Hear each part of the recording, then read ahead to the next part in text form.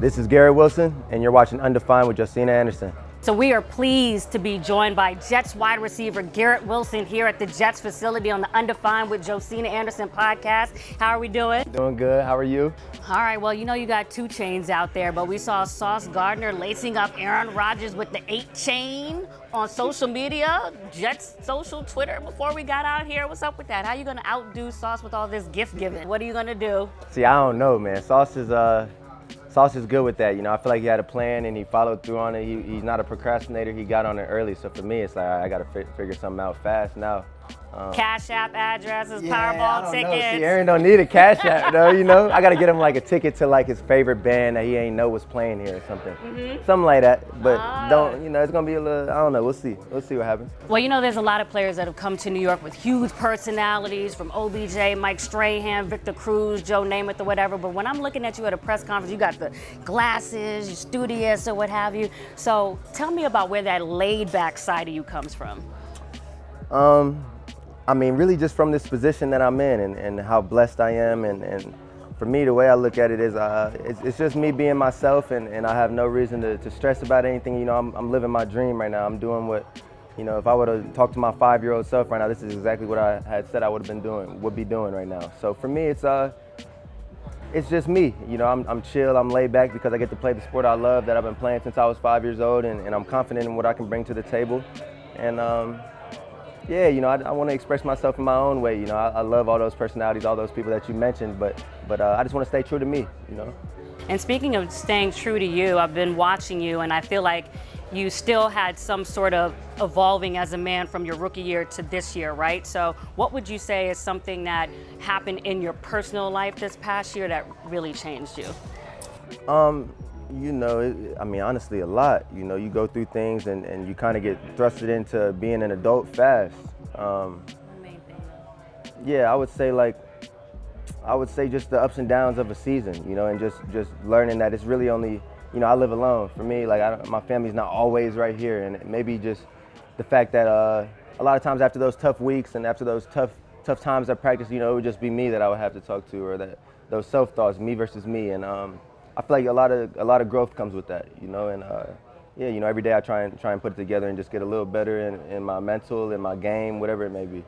So can you describe an instance where you feel like you've grown closer to Aaron Rodgers, whether it's in the cold tub, Applebee's, whatever it's been, you know, or even just a moment where y'all talking about things that men go through? What's been that defining moment where you feel like you've grown a little closer so far? I would say just when he came up and sat next to me in the meeting room, third day of OTAs, he kind of had noticed where I sat in the meeting, and he sat down at the bottom of the meeting room. And then, you know, later, probably 3 days later after the first day, he had came up and sat with me. And, you know, we're watching a lot of Green Bay stuff at the time because we didn't have any film on the field. And just the way he was communicating to me, the way he was breaking down what they were doing and how I fall into it. And he realized that I have a big football mind. And obviously I knew that he did. And I feel like just the love for the game and the way that we, you know, we think about things similarly.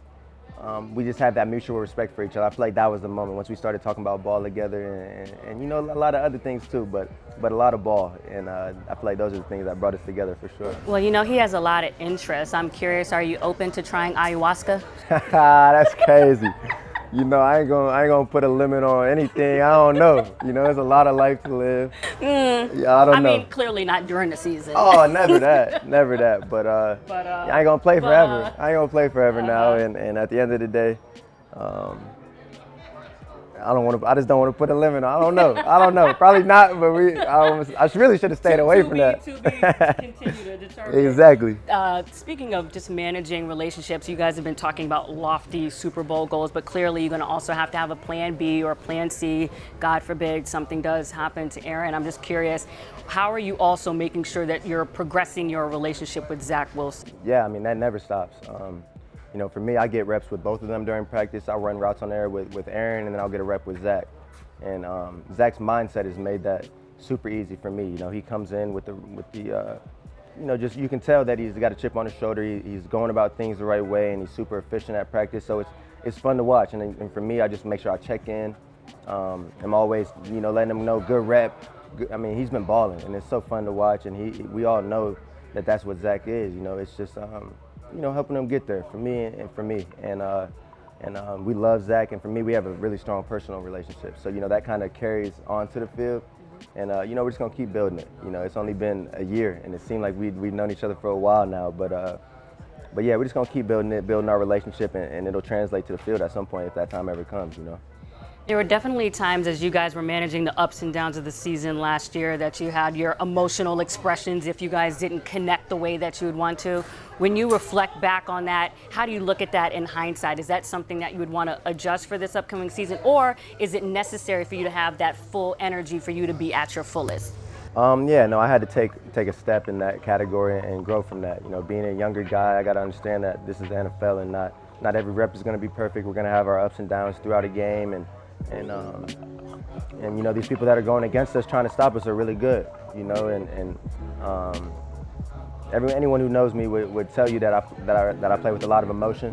I'm very passionate about what I do. I love football, and a lot of times that emotion comes from the right place, but it might come off the wrong way.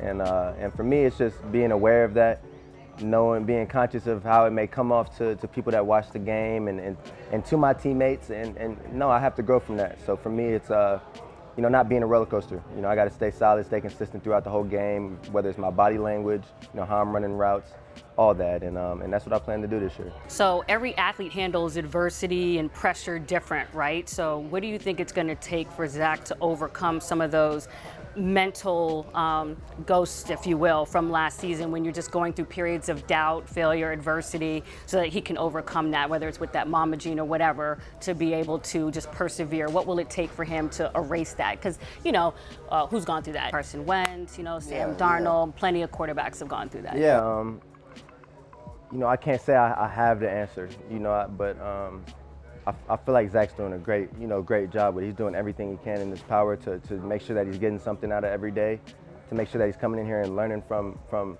someone like Aaron Rodgers, who's blessed. We're all blessed to have around and be able to bounce thoughts off of and play football with. And for Zach, it's just coming in every day with that mindset, knowing that you have something to prove, and that maybe it's having a little chip on your shoulder because of what people have said about you. And I know how he is. I get to see Zach on a day-to-day basis, and I know how he's going about his business. He's going about it the right way. And I just can't wait to see how he turns out, because I can't wait. He's going to ball, and I know everyone in here has all the confidence in the world in Zach. Where would this team have gone last year if Breece Hall would have stayed healthy? Breece would have been the Rookie of the Year.